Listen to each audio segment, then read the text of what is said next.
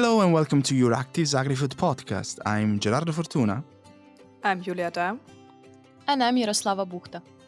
And here's your weekly update on all things agriculture and food in the EU from Euractiv's AgriFood team. This week at Euractiv's AgriFood podcast, food security, everyone's still talking about it, but also the Commission revises cereal production estimates due to extreme weather, and we're going to talk with the Court of Auditors representative about the outcome of their recent report on fraud in the Common Agricultural Policy.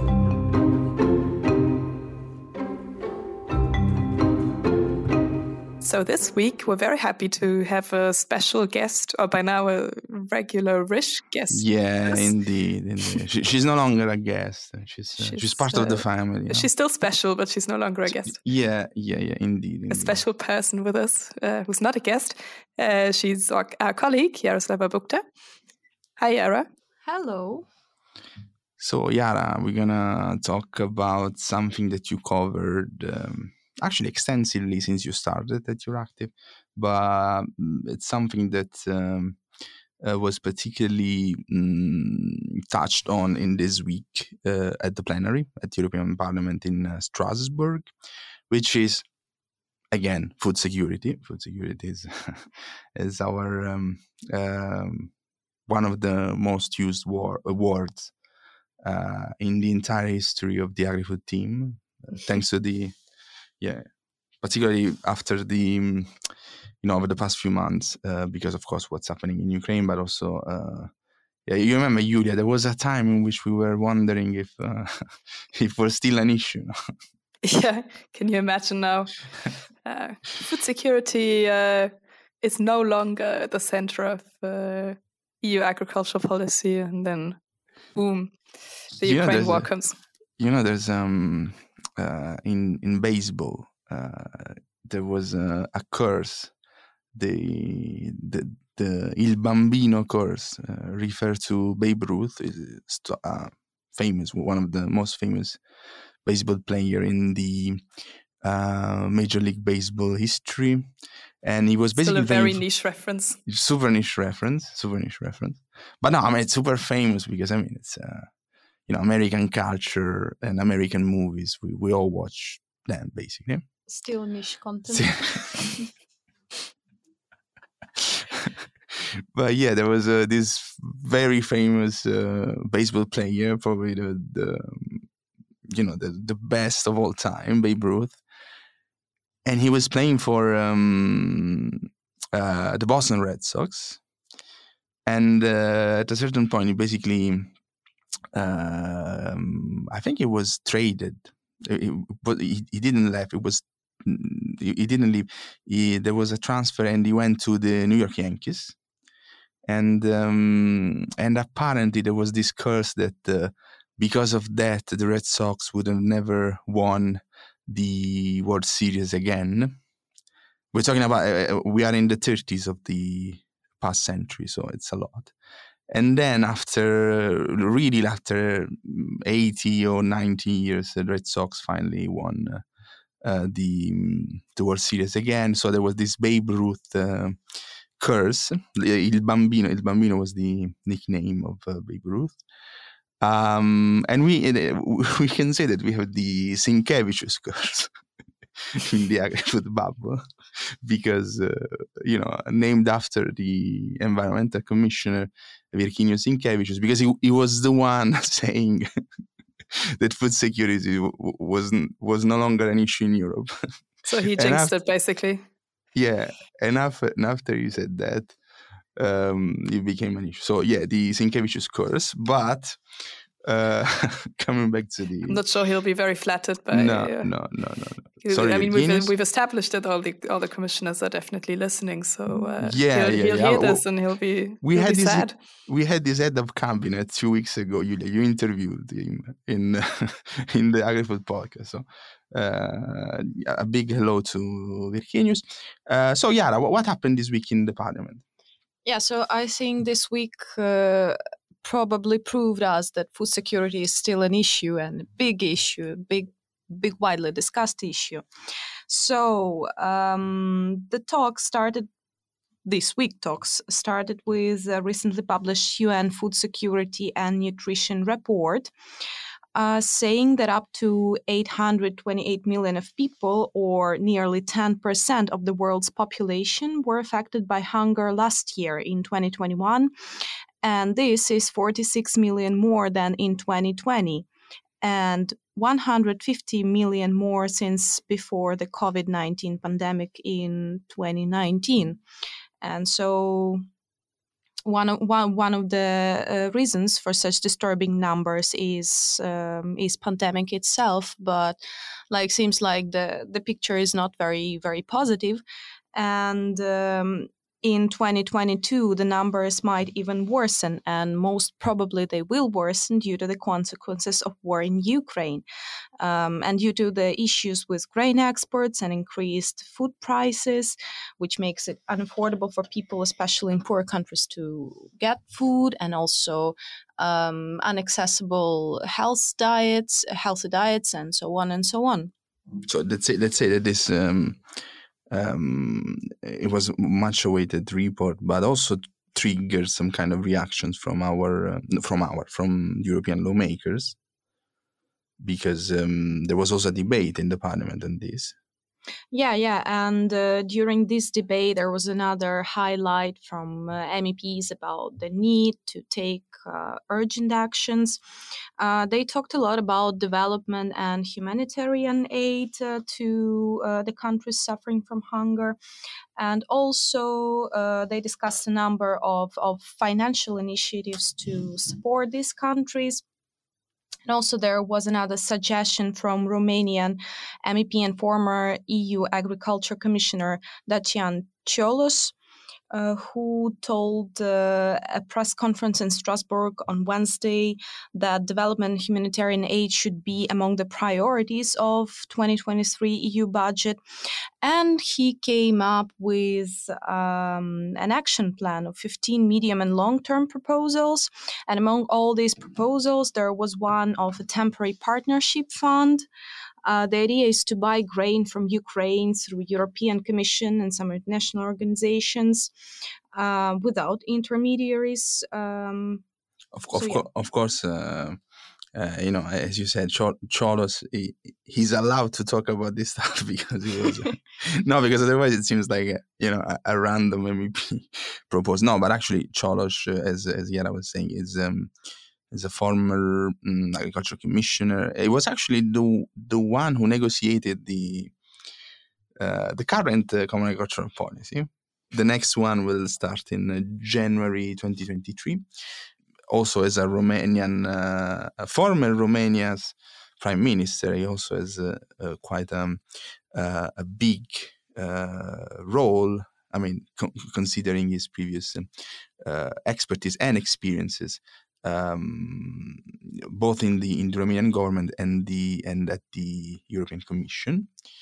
But yeah, indeed, food security is again a big topic, but also it's also very much considered by this, for instance, the Food Agriculture Organization of the United Nations and other big intergovernmental organizations, the World Food Program.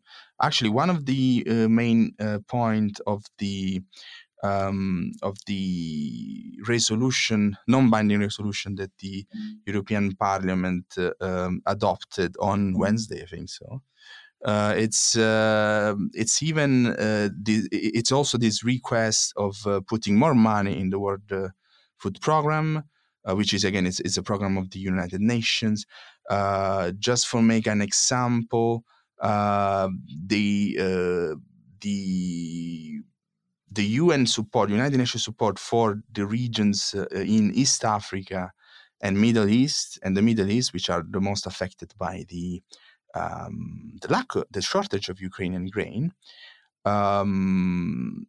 Again, this support from the United Nations is currently underfunded by 99%, which is a lot, no? And the MEPs are basically asking the Commission and the Member State to cover this funding gap in the United Nations humanitarian budget. As Yara was saying, it's not only about Ukraine, it's not only about the commodities and markets, but it's also about the situation of the most vulnerable that are actually affected by this food price crisis. But there was also another interesting things to highlight that was presented this week. And Julia, I'm calling you, and that Julia, the presence of Julia in this episode was at risk. Because the auditory presence. yeah, was at risk because she had some. Have you realized what kind of stuff is? I don't know, like a cold or something. I don't even know. I wasn't really sick, but I just basically lost my voice. Yeah, completely. Like yesterday, we had the call, and it was I was really worried. It was horrible. Yeah. So maybe you can hear it still. I'm not sure. It's that I sound a bit hoarse, but I'll try my best to sound crystal clear for you. Of course, as always, Julia, as always. Exactly. But there was this actually, the European Commission released its usual outlook. I think that they do it every 3 months, probably. Yeah, the last one was was published in the beginning of April. And this one, and it's of course the short-term outlook of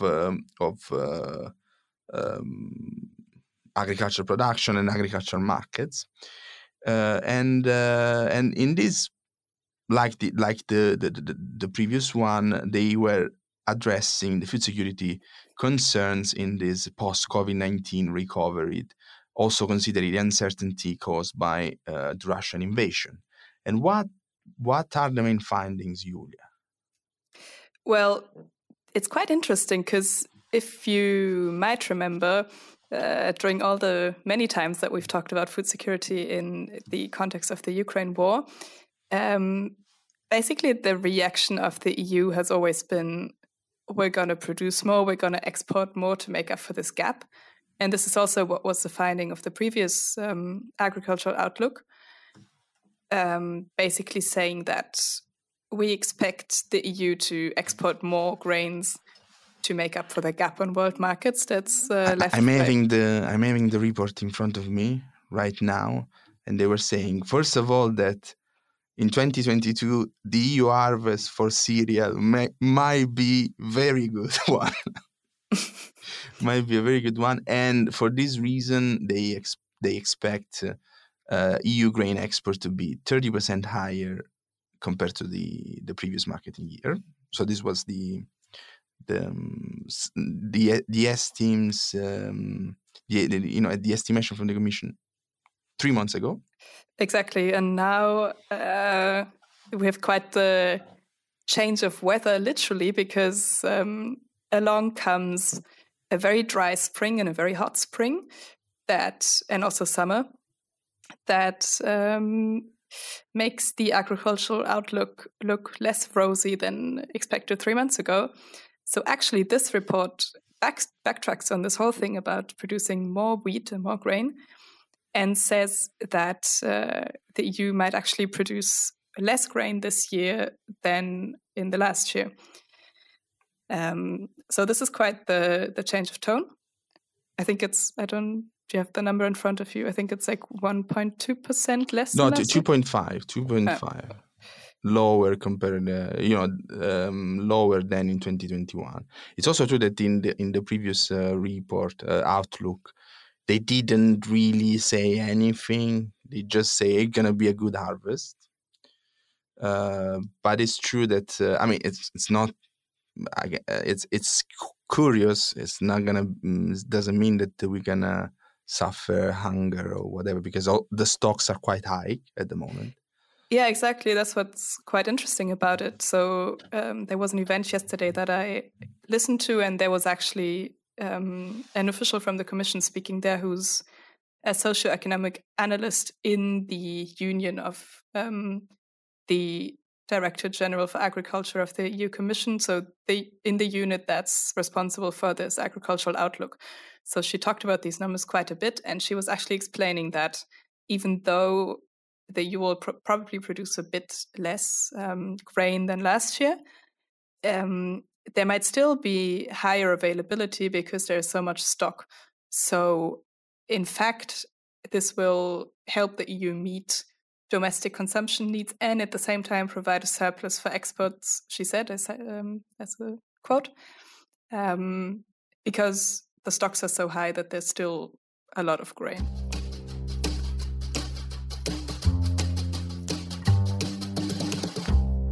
And this week there was also the presentation of an interesting report from the European Court of Auditors. It was a report investigating on how on fraudulent practices in the EU farming subsidies program, basically the Common Agricultural Policy, our beloved Common Agricultural Policy. Fraudulent practices, for instance, such as the illegal land grabbing. And me and Yara and I had the opportunity to speak with someone working at the European Court of Auditors who explained a bit more in detail what this report is about. Good morning, and thank you for the invitation. My name is Christian Snyder. I work for the European Court of Auditors for the Greek member, Mr. Bilionis.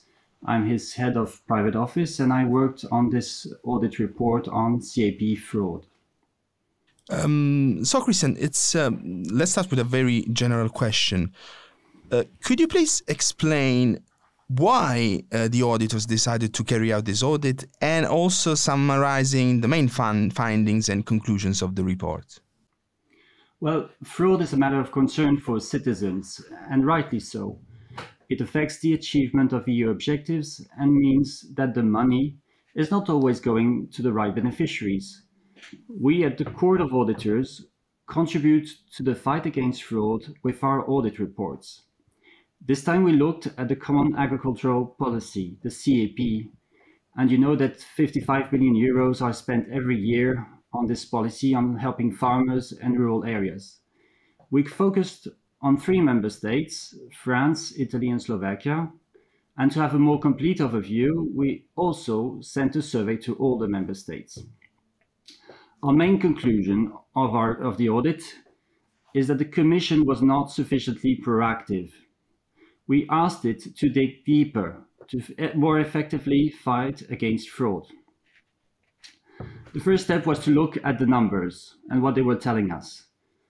OLAF, the EU's anti-fraud body, compiles data that is sent by the member state on fraud. This gives a figure of around 0.09% of the CAP budget. We found it to be a low estimate, and we explained why it did not provide a complete picture. Member states do not identify all suspicious cases, and the reporting practices they have differ. And the next step was to present the analysis of the main fraud risks affecting the CAP budget. We provided examples of beneficiaries that were simulating activities or presenting false documents. Sometimes they were concealing that they were not meeting the conditions for the subsidy.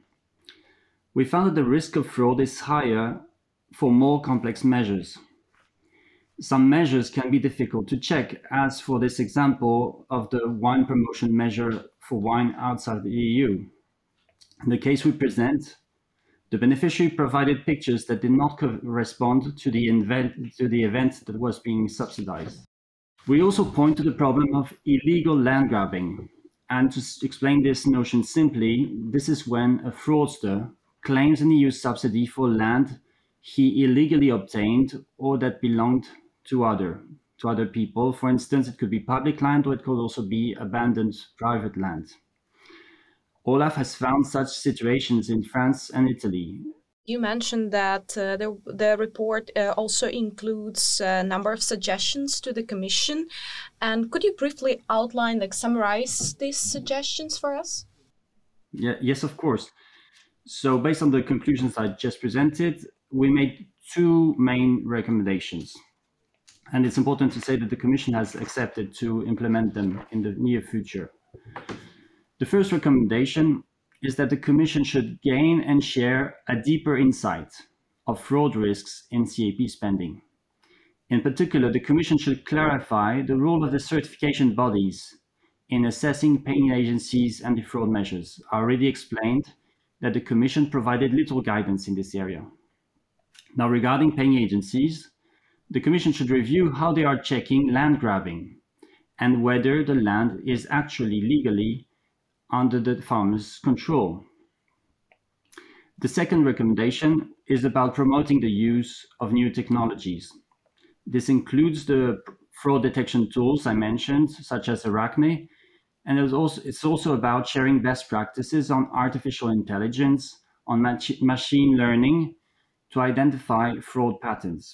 We believe that these new technologies have a key role to play in the detection of possible fraud cases. Of course, we were talking about the Common Agricultural Policy because, this audit was done on the previous program, no? So I just wonder if there are also some outcomes that might be useful to, particularly to address the same issue in the new Common Agricultural Policy, which is about to start. It's going to start in January 2023. So do you think there are tendencies now that can influence the transparency of the Common Agricultural Policy in the future? For us, as you might understand, it's a bit early to do an analysis of fraud risks of the new CAP, but we can probably draw lessons from our report. Under the new CAP, the risks will very much depend on how the measures are selected by the member states, how they will be implemented, and how the control systems will be operating. You might know that the Commission itself is in the process of preparing such fraud risk analysis for the new CAP, but this document is not yet available.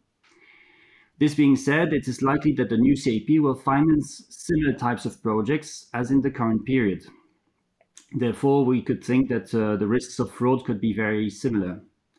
For example, we have found that some companies presented themselves as small businesses to receive CAP money, and you know that the CAP wants to promote small business. But in reality, these companies were part of bigger entities. We present the example of a family business we found in Poland exceeding the thresholds for support. Olaf also reported similar cases. The new CAP will continue supporting small businesses, and that is why it is important to have the right tools to check the links with other companies. And this is what Arachne is intended to do. If we now think of land grabbing, which was another risk that we mentioned in the report, this risk is not likely to disappear. We will continue to have most payments to farmers based on the area declared. And here again, what could really decrease the risk of fraud would be improvements in the control systems, and in particular, through the use of the new technologies. One of the report's highlights is that the more complex the procedures are, the more fraud risks exist there. So this round of the Common Agricultural Policy reform is arguably the most complex yet, with more power given to the member states. What are your main concerns about the increased role of the member states in decision-making? Well, indeed, complexity is an issue. In the checks we do every year for our annual report on the EU budget, we have shown that the more complex measures have a higher risk of error. We find that fraud risks follow a similar pattern. The higher the complexity, the greater the fraud risk. The high-risk areas cover rural development measures and market measures. They represent around 30%, 30, of the CAP budget. In these areas, we find that the level of error, which also includes potential frauds, exceeds our reference value of 2%. The cases I mentioned before on small businesses on wine promotion measures belong to these high-risk areas. The remaining 70% of the CAP budget are direct payments to farmers based on farmland declared. These are generally low risk, and we recognize it in our annual report. We found that the member state control systems are globally effective and that the level of error is below the 2% threshold we set ourselves. The land parcel identification system, for instance, uses satellite images or images taken from planes to check the size of the parcels and to check whether the same piece of land was not declared twice by two different farmers. But even in generally low-risk areas like this one, some weaknesses in the control systems can leave gaps that fraudsters can exploit. So now to sum up and draw lessons for the new CAP, we could say that to reduce the risk of fraud, the Commission and the Member States should act on reducing the complexity of the measures. It is also very important to promote a culture of vigilance and to use the new technologies to be able to detect possible fraud cases. And a very last question it's more about how the auditors work, no? Because in a certain way, even the auditors themselves pointed out that the sample size used in the report was too small. No, you were mentioning three case studies. Is it fair then to use this report to draw conclusions about the whole system and how it is functioning? And I wonder also if you have plans for future monitoring of the common agricultural policy fraud risk, maybe enlarging the size, the sample size or so on. Thank you for your question. I think this is a point worth clarifying. The report uses various sources of evidence, so not just a sample, and it's overall well-founded. I have no doubt about this. There is one question to which we do not and cannot give a precise answer. And that is, the key question, if you want, which everybody wants to answer, which is what is the exact amount of CAP fraud? You will understand that by its nature, fraud is hidden and difficult to detect. And when we have a look at the Commission data, I mentioned the 0.09% that Olaf presents as level of fraud for the CAP budget. We found that this figure is low and does not provide a complete picture.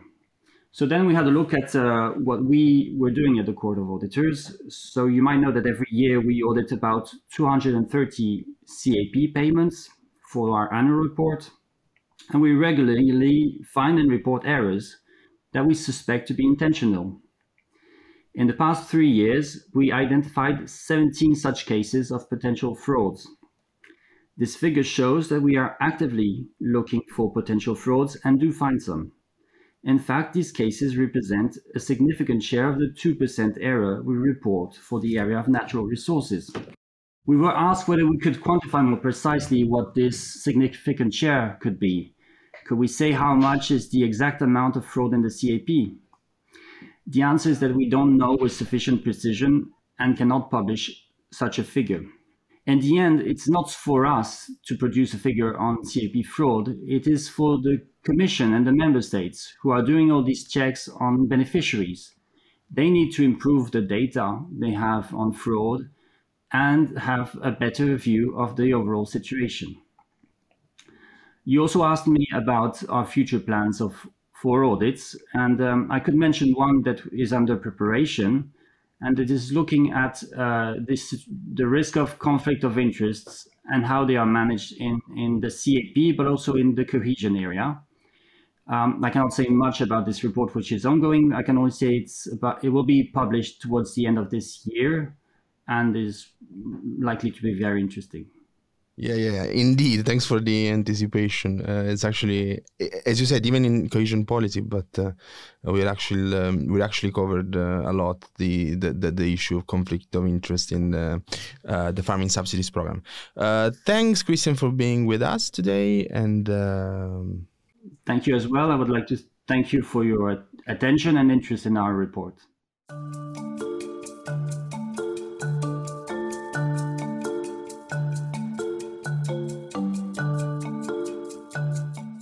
So this week, for the flavor of the week, we have an exciting product, which is also quite useful for this very particular situation of Julia's weird voice.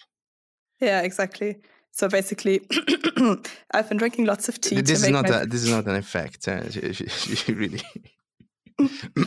it's just to illustrate what I'm talking about. I've been drinking lots of herbal teas to make my voice work-ish.